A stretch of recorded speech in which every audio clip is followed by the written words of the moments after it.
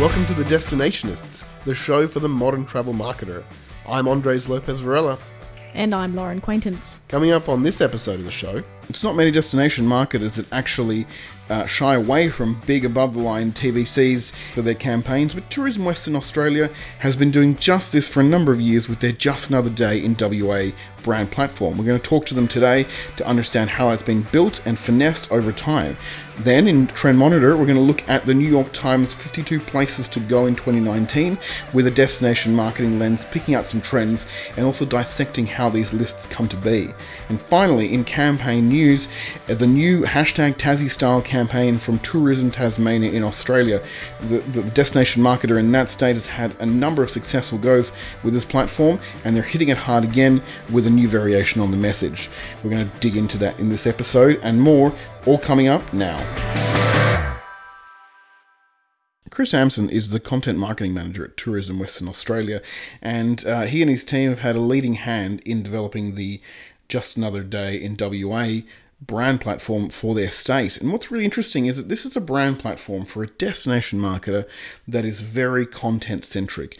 It's very much focused on own channels and earned media instead of big above the line executions. Now, that's a really interesting, compelling shift for a destination marketer because it really says, well, we're going to be always on, we're going to be talking to our customers all the time in a really concerted effort. Not just, and also we have a blog on our site, and also we do some social videos, but actually really putting that at the center of their message. Chris joins us now to talk about how this platform has been built and what kind of lessons destination marketers can take away from this when they're doing their own content-centric brand platform. Chris, thanks for joining us on the show. Thanks for having me. Chris, Just Another Day in WA, this platform for the state of Western Australia, how would you describe it? Is it something that's designed mainly for campaign executions, or is it a broader brand proposition for the whole state? Yeah, it's an interesting question. I think it's certainly a broader brand proposition for the whole of Western Australia, and we developed the Just Another Day in WA concept in 2015, and we launched it in 2016, so a couple of years ago. But what we wanted to do was develop a creative idea that could flow through a range of content and communication. So we looked at everything from campaigns to always on social media and everything in between. And what we were looking to do with Just Another Day in WA is find a way that we could create that kind of a platform that can bring stories and real people stories into the kind of heart of our marketing, if you like, and being able to develop that kind of a framework and creative idea that could work much more broadly than just in campaigns alone. Mm. And was, when it launched, the CEO, Stephanie Buckland, said that was sort of a fundamental shift in the way that Tourism WA had promoted the state. What was really behind that change? What were the bigger trends that were driving that change? Yeah, it was at a time when we were becoming more conscious that the marketing landscape was changing, and we knew that we couldn't rely on, as a lot of people have gone on a similar journey, just couldn't rely on TV commercials and some of those traditional above-the-line tactics alone. So there's also the growth of social media has happened. Owned media platforms are becoming more of a thing in their own right with all of those kind of characteristics of an audience and characteristics that you might otherwise pay for. And that was kind of driving some of that decision.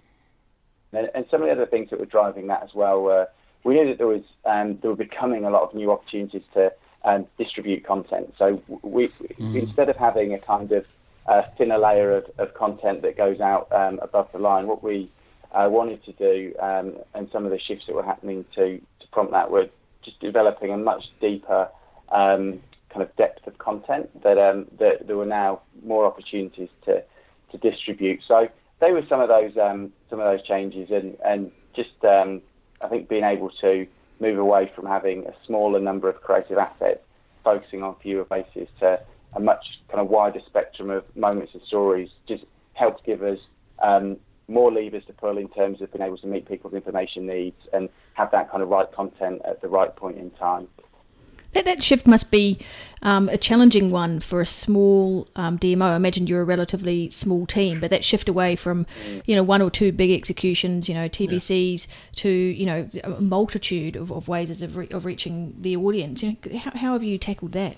Yeah, it's definitely a challenge because, when anybody, and we're certainly a kind of lean DMO team, goes on that journey, you have to kind of look at ways that you can create content at the kind of speed and scale that's needed. And it's definitely taken a little bit of time and a little bit of trial and error to find the right balance and ways for us to do it. But we're some of the things that we've done to try and tackle that are working with storytellers and an editorial team and people who are kind of on the ground and have that ability to bring their stories to life quite quickly. Is one of the things that we've done. And we also look to just incorporate more social media and more kind of social media outreach to start using other people's stories alongside the stories that we create and have just that kind of first person authenticity. So using those kind of approaches of using locals and local travel writers as well as social media, I think that's helped lift the load. And it seems like, as you said, this is a platform. Just Another Day is a platform for a number of experiences, number of activities. It's almost like an always-on thing, like from a publisher point of view, where you're making sure that you're building that audience, giving them content to keep them engaged, and then when the time comes, convert, monetize, call to action, whatever it might be. So I mean, in that sense, it's very uniquely content-driven. How do you sort of work with industry in particular to, I guess, also facilitate that shift? Because I mean, as we know, you and I have both worked in the DMO space in Australia. You need that cooperation and that help and input from tourism operators, from businesses, from the people who know those products and regions and areas best to actually get this kind of an approach to be sustainable. So what are some of the key, markers of how you worked with industry to kind of enable that shift? Yeah, absolutely. Agree with everything you've said there. It's kind of fundamental to making that approach, and especially if you want to take on more of a visual style and you want to be able to start using the visual assets that industry and visitors are creating. And one of the things that we certainly feel is that industry are amongst the best storytellers that we've got. They kind of do it on a daily basis. So what we wanted to do is put some platforms and mechanics in place that could the industry could use and stakeholders could use to help convey the kind of advocacy and the stories that they've got to tell. And there was a few things that we did, and it kind of built over time. We before we launched Just Another Day, we rounded out our social media footprint with our Instagram account. And one of the first things that we did was to kind of activate local advocacy. Was we kind of kick-started a hashtag called This Is WA. And this was probably about 12 months before we launched Just Another Day in WA. And we just did some very simple local activations, literally towing a sky banner along beaches on kind of key days and with our handle and the hashtag. And that kind of got that hashtag going and gave us a platform that industry could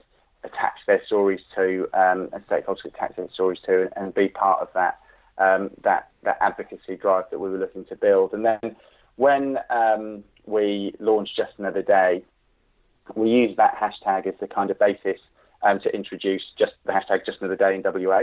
And it gave us access to a kind of pre-existing layer of stories and insights from industry and operators that we could tap into. And that's one of the ways that we look to do that. And it's really an ongoing thing as well. When we're looking at the content that we create, an editorial layer or a video layer, we're looking now more and more towards how can we surface the stories of industry through some of these. And one of the examples that I sometimes reference is we've got a kind of story concept that we internally sometimes refer to as like a gather round story, and it's really a way of bringing out a storyteller from industry, their kind of personal story about why the place is significant to them, but then also look at some of the experiences that are kind of uniquely Western Australian. So one example might be the dinosaur footprints in Broome, and his kind of collection of some of the best preserved footprints on the planet. And then what's the story of the kind of tour operator, and how does he convey that story when he's got people on a tour? So, and it's a fascinating story that people listen to. It's kind of some of those smaller moments that really sort of stay with you when you go on a holiday, and it's a way of being able to bring those into our content mix as well. And I think that things like that have helped us do that, and it's something that we kind of strive to keep building on too. Speaking of the hashtags, that we were talking about before, that you built on the original hashtag with the Just Another Day in WA. I mean, what is it about that? It's a very, it's almost dry humour in a way. What is it about it that you think has resonated with consumers, so much so that it actually pushed it, I believe, with the day of launch to being the number one trending hashtag on Twitter? Yeah, it was really fascinating when that launched, just kind of watching that social reaction unfold, because you kind of saw this burst from Western Australia, and a lot of that was kind of local media discussion. And it's fair to say that we probably all had a little bit of sort of natural apprehension about, it's an open platform that could be all sorts of risks attached to. And I think that one of the reasons that it's worked, and we've got this kind of gradual spread of positivity that's kind of carried it forward, is that it kind of suggests that you're going to find something out from it, and it feels natural, and it feels authentic, and it feels like it's something that it's something that gives you that kind of insight into something that's kind of uniquely Western Australian, and the people and the character and what it's like to be here. And I think that those things have kind of helped it. But it was interesting after the launch and then watching just that spread pick up, and it just became something that we've not done a massive amount to promote it in the early days, but it just kind of very organically got people using it. And I think that one of the reasons for that is it does just feel kind of natural, and it gives people a nice way to tell their story. And mate, how important do you think it is for that social traction, that virality to happen early on for a campaign like this? I mean, like we see it a lot of the time with destination marketers and maybe airline marketers in particular, where there are constantly kind of pushing a particular hashtag and a particular kind of content, and sometimes it doesn't work, and it's really sad because that campaign or that brand platform relies on that virality. How important do you think it is to get that virality quickly and get that traction quickly at the start for something like this? Yeah, I think it's really important. I think being able to use that kind of social media advocacy and word of mouth at the start of a new creative idea or campaign is really important, because it can just travel a lot further and a lot faster than some of the other tactics that we sort to use. And it feels that it's also really important because one of the shifts that we were trying to make with Just Another Day in WA is a way to bring out some of those smaller, lesser known, really extraordinary stories and moments that happen in Western Australia that are kind of a daily occurrence, and not just focus on kind of the bigger hero experiences that you might have traditionally seen in some of our advertising. And having that kind of social media approach up front, where you're almost giving people the platform to tell their own stories alongside you, is really important. And it feels like that's certainly one of the things that we've been really pleased with as that's unfolded in the year since we've launched. And you touched on it just briefly then, but you have a very large state. You have the biggest state, obviously, in Australia. There's a lot of, domestic overseas visitation, intrastate, visitation as well. Presumably across the board, though, regardless of the kind of audience, there are some sort of awareness gaps or myths or preconceptions that you and the team have faced as part of this activity and previously in your marketing.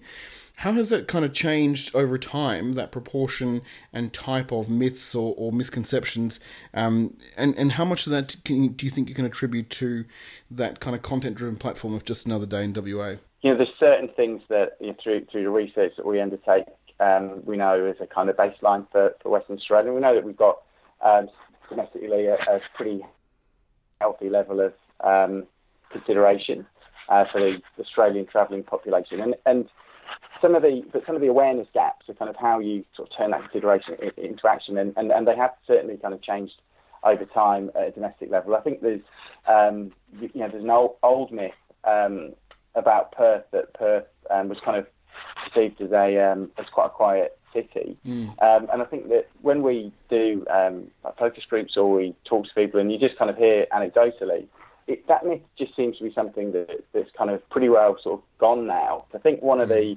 awareness gaps and myths that we are still constantly tackling is the amount of time you need to travel around Western Australia. I think at some levels there's a kind of perception that you need a bigger chunk of time to travel the state, and that might be because, as you say, it's a relatively big place, but the reality is quite different to that, and that's where we look through our communications and through some of the tools and assets that we develop, and the way that we're kind of moving now towards kind of road trips as a theme, and being able to show people how to do certain elements of the state in certain time periods and how to do that. We'll be looking to tackle that myth, and so that's kind of how that, I think that's changed domestically. In international markets, there's an awareness gap that we continue to tackle around WA's offer for kind of nature and wildlife and some of the coastal and aquatic experiences when compared to destinations. So what we would like to do is see kind of Western Australia going sort of up the table in terms of those themes, and fortunately we're kind of blessed with an abundance of those, and then across other international markets, it really depends on which market it is. If you take one of the markets that kind of performs very well for us in Singapore, one of the challenges that we've got there is that a lot of people from Singapore, a lot of Singaporeans have kind of visited Perth and Western Australia in the past, and that needs to drive repeat visitation because it's such a healthy and a close proximity market to us. So one of the myths that we sort of identify in that market is that a fairly high proportion of Singaporeans believe that you can't visit Australia. So Australia as a whole for a long weekend. So we're really well placed to kind of tackle that. So we'll look to put a lot of those kind of content assets and messages in market around 2, 3, 4 days, either in Perth or from Perth. You can do very easily do a kind of trip down to Margaret River or the southwest in that time, and certainly there's a lot of trips around Perth and the kind of day trips that are easily done, and we'll try and at that point introduce lots more of those hidden gems, lots more of those new discoveries, that kind of give that new reason to visit. So there's a kind of a few of those things, but there's definitely that kind of, especially for Perth, that kind of change in perception over time, and I think that some of that is to do with just being able to convey a volume of content and a volume of stories about a destination that talk to all the different facets of that place. What about the hard measures? The shifts in visitation, bed night spend and perception that you've seen that you can attribute to the brand platform since you've been in market with it for coming up for almost 3 years. I think if you look at the annualised growth rate over 3 years, it's all quite relatively positive in terms of visitation. Where we kind of see a little differences in this sort of fall in average length of stay, which is a bit of a trend that we see nationally. But to sort of go to a couple of the recent reports that we referenced in terms of interstate travel, so visitors coming over from the East Coast, there's been an uplift in visits, quite a healthy uplift in visits by 11%. But it's that there's a kind of, when you look at all of those factors together with a kind of fall in length of stay and how that's happening nationally too, then we'll look at ways that can be addressed too.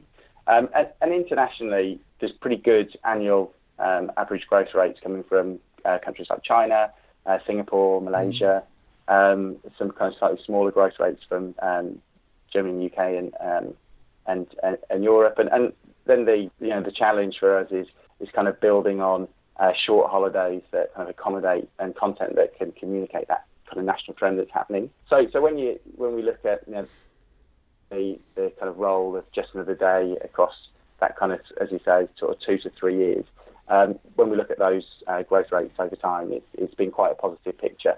Yeah, and I mean, you guys have obviously done a great job in terms of increasing the volume, but keep maintaining the quality and broadening out the appeal for different audiences. So I think it's a very kind of good case study for destination marketers that are planning a new kind of platform with content at its heart. And I'm wondering what sort of lessons you would share, what your number one kind of lesson would be to share with other destination marketers who are sort of in a similar position, staring down a potential kind of brand platform with content as its sort of biggest defining factor. I definitely start with idea of what you want to achieve and a strategy. Put that kind of thinking up front. And some of the things that we've seen are just that embracing other people's stories, embracing social media, embracing just the idea that other people can be your storytellers, and they'll actually quite like telling stories that do a very good job of communicating all the things that DMO might want to communicate anyway. And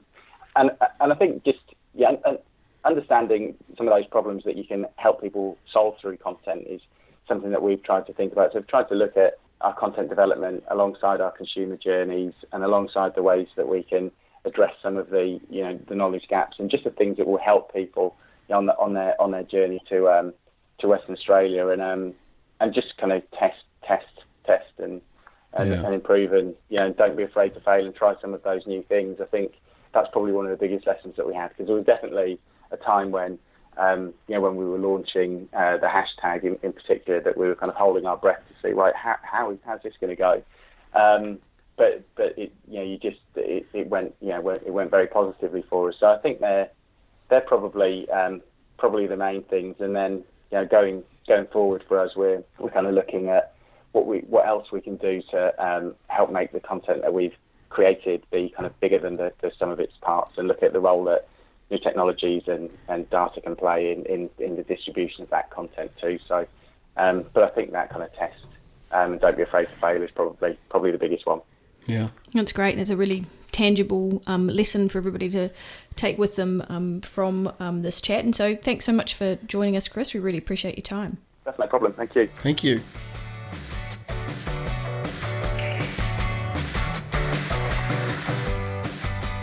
Okay, so Western Australia is a really fascinating destination from a number of points of view, from a marketing point of view. And Chris Amson, the content marketing manager from Tourism Western Australia, joining us there to talk about how they've sort of looked to sort of shift the paradigm in terms of how they promote that state with its diversity and with its awareness kind of challenges being quite unique. Two things that I wanted to touch on. First of all, the idea that a very clear strategy at the start, with an idea of starting small. As he mentioned, they really sort of went hard on Instagram with a particular hashtag before the big hashtag, so to speak, and starting with certain content formats and then sort of building out to other ones, sort of progressively in a structured way, iterating like that. It might seem kind of boring and it might seem like it kind of takes the creativity out of content, but actually it can be quite freeing and quite enabling, because you don't need to worry about the structures around it. That's already in place, and you can just kind of worry about the story to tell. And I think that's a really interesting lesson for destination marketers, in my opinion. Yeah, and I think particularly the situation is a good lesson for those smaller DMOs. We know a lot of them. We're really, we're not talking about big marketing teams. There's not a lot of resources in the organisation. So how do you better work with industry? And I think he was interesting on that point. A lot of people will, kind of bag industry saying, they you don't know what good content is, but actually, they're telling stories day in, day out. That is what they're doing, whether they know they're doing it or not. How you harness that and use that in your content marketing is really key, as well as working closely with a range of content sources and kind of letting them do the heavy lifting, as he said. The industry stakeholder pieces are one of my sub points, I guess, because that's really challenging in a destination that is that diverse. You've got everything from like some of the world's best wineries that have a lot of tourism product, great sort of food and dining experiences. You've got Perth, the capital city, with its own kind of structures and challenges. Then you've got the outback. Like, you've got a whole range of different experiences there that aren't necessarily easy to kind of corral and work with from a tourism point of view, but obviously being very deliberate and leveraging those people's own stories and putting their personalities into the content seems like a good way to kind of make sure that sort of minimise your industry blowback at the same time as creating a high volume and variety of content. That's certainly a key lesson that came out of that for me. That's smart. And I think the other point, Chris's kind of takeaway, I think, which is really, really valuable. I don't want to gloss over this. Is the idea of testing, learning, iterating, getting rid of stuff that doesn't work.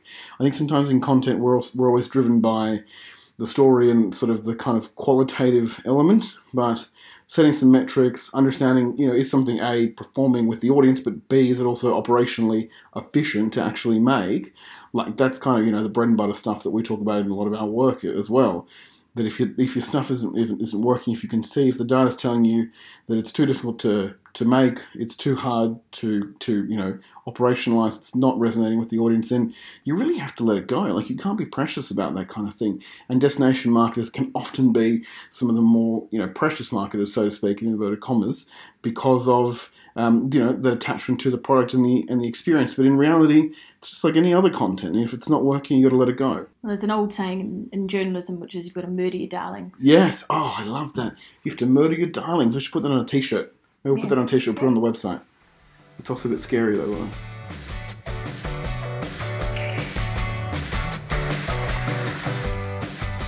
It's time for Trend Monitor for episode 11. And this time around, we want to talk about the New York Times 52 Places to Go list, which they do annually, this time every year. Presumably it's one place for every week, if you are so inclined, and very, very rich. But this year, there's a lot of really great and interesting places. We want to look at this from a destination marketing lens, but first of all, some of the highlights on the list. Puerto Rico is number one. There's places that you'd expect to see on these kinds of lists, like the Azores. There's Salvador, Calgary, the city in Canada, Aberdeen, New York City. These kind of perennial places. Qatar is on there, LA, and a couple of Australian inclusions: the Northern Rivers in New South Wales, Perth over in Western Australia. So, obviously, your experience places you uniquely to talk to us about this. How do these lists kind of come together, for starters? Yeah, well, there's a lot of these lists, aren't there? I mean, and a number of publications do have them. Time Out would do similar things. Condé Nast Traveller. You do see these lists, and people get very hung up on them. They and destination marketers love them if you appear on the list. Obviously, it's a big deal. Fantastic. Yeah. It's a Canberra and Tasmania have appeared on similar lists in recent years, and definitely leverage that. I guess my experience as a former travel magazine editor tells me that these things are largely subjective. They are kind of what you're doing is you're drawing on the expertise of your travel writing team. Yes. And your contributors and getting them to submit ideas and then kind of rifling through those ideas. But from an editor's point of view, what you're really looking for is a mix. You're looking for some big iconic destinations. You're looking for some unknown places that you've never heard of that really make you kind of look twice. You're looking for I guess a new twist on an old place, something that something that makes you think differently about a place, looking at it from a different angle. So it might be a sort of unexpected place that's now a foodie destination, or it might be somewhere that's making a real comeback. I mean, travel editors love a comeback or a revival story. That's that's very much part of the bread and butter of these kind of lists. And then you're looking on top of that for geographical diversity. So even if there are 17 great places in Germany, you're not going to get 17 great places in Germany on the list. Sorry, Germany, because you need to balance. The geography in here, they're trying to be global. They've got something from as well as Australia, New Zealand appears, and you've got good coverage in Europe, as well as some regional centres in the US, as well as some big places like New York and LA that are on the list. Yes. So thinking now about some of the trends which we sort of feel are coming out here. The first one, the impact that climate change and sustainability have on this list this year in particular, in two ways. There is a a handful of destinations which are pretty much come and see this place before it's gone. It's almost gone. There's some ice caves in Canada that have almost melted, the Falkland Islands as well. There's a few other places which have that kind of feeling about them. And then also places that have sustainability and sustainable practices at their heart, including Branda Resort in the islands of Tahiti, a couple of places in the Northern Rivers in New South Wales. So how do you see this trend playing out around the importance for marketers to, I guess, tout their environmental kind of credentials, if you like, as part of their destination marketing? I think that ecotourism is a trend that doesn't go away. It has been Yes. around for some time, but I think that there's legitimately now more product to market. They're actually, I feel that when I was visiting particularly resorts, 5 or 10 years ago, even very high-end resorts, the eco program was really confined to, it might be a turtle hatching sort of program they Yeah. have, or they have a very small market garden. It really wasn't, all considered. And you mentioned the Brando, which is an amazing resort in Tahiti that I visited last year for Qantas magazine. And, it is a very high-end resort. Barack Obama wrote his most recent book there. They went there for 6 weeks. So it was, it's very high end, but they have done it in a way that is, really astonishing. They have, there's something like 3,000 solar panels that are lining the runway as you fly in on their private jet into this little island. And then, they have a massive desalination plant, fuel their air conditioning. It's all completely self-sustaining. Huge gardens, which are now sort of growing something like 70% of what they consume at the resort, which is amazing given it's kind of quite inhospitable. Yes, of course. This is quite far out on, an atoll. Yes. And so I think that makes the job of, marketers in this respect, the fact that the product has moved so far on, ecotourism isn't that sort of tokenistic thing necessarily anymore. It really is kind of integrated. Integral, part of it makes it a lot easier to tell that story. So that's really the lesson there, is that the product's obviously got to deliver on the promise that you make in the marketing. One of the other trends that we're seeing is, it's not particularly a new trend, but it's certainly a continuing trend of food tourism, and I guess geographical kind of regions beyond cities in particular being defined by their food profile. There's a couple of places, there's an interesting piece about Panama and its coastal regions and how that's developing into somewhat of a food destination. The Northern Rivers, obviously New South Wales, is quite well known if you're in Australia. There are a couple of interesting points about places like Perth, and the broader kind of region, the Elqui Valley in Chile. So there's quite a few places where outside of cities where the regions are now kind of defining themselves as food destinations. And I tend to think this is a survival mechanism, really, because in a lot of cases, these regional areas may be, practically speaking, bypassed by new highway constructions and infrastructure and things like that. So you really give people an incentive to get off the highway and stop there for, at the very least a lunch, but ideally 1 or 2 nights.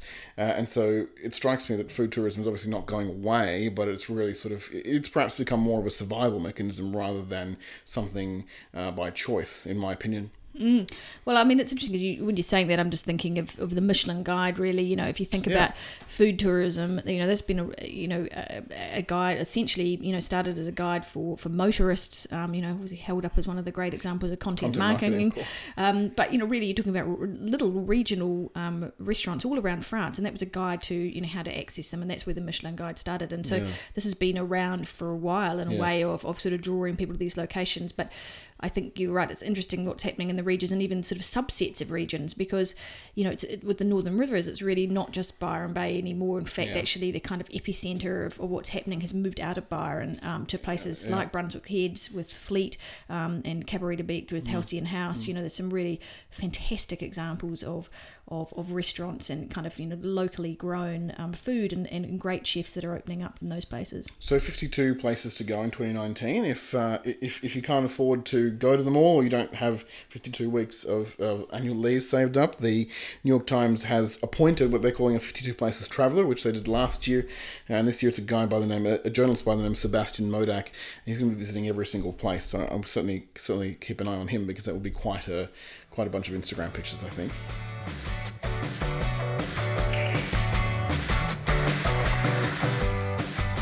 In this episode in Campaign News, we want to talk about a new campaign from Tourism Tasmania. It's a social media campaign.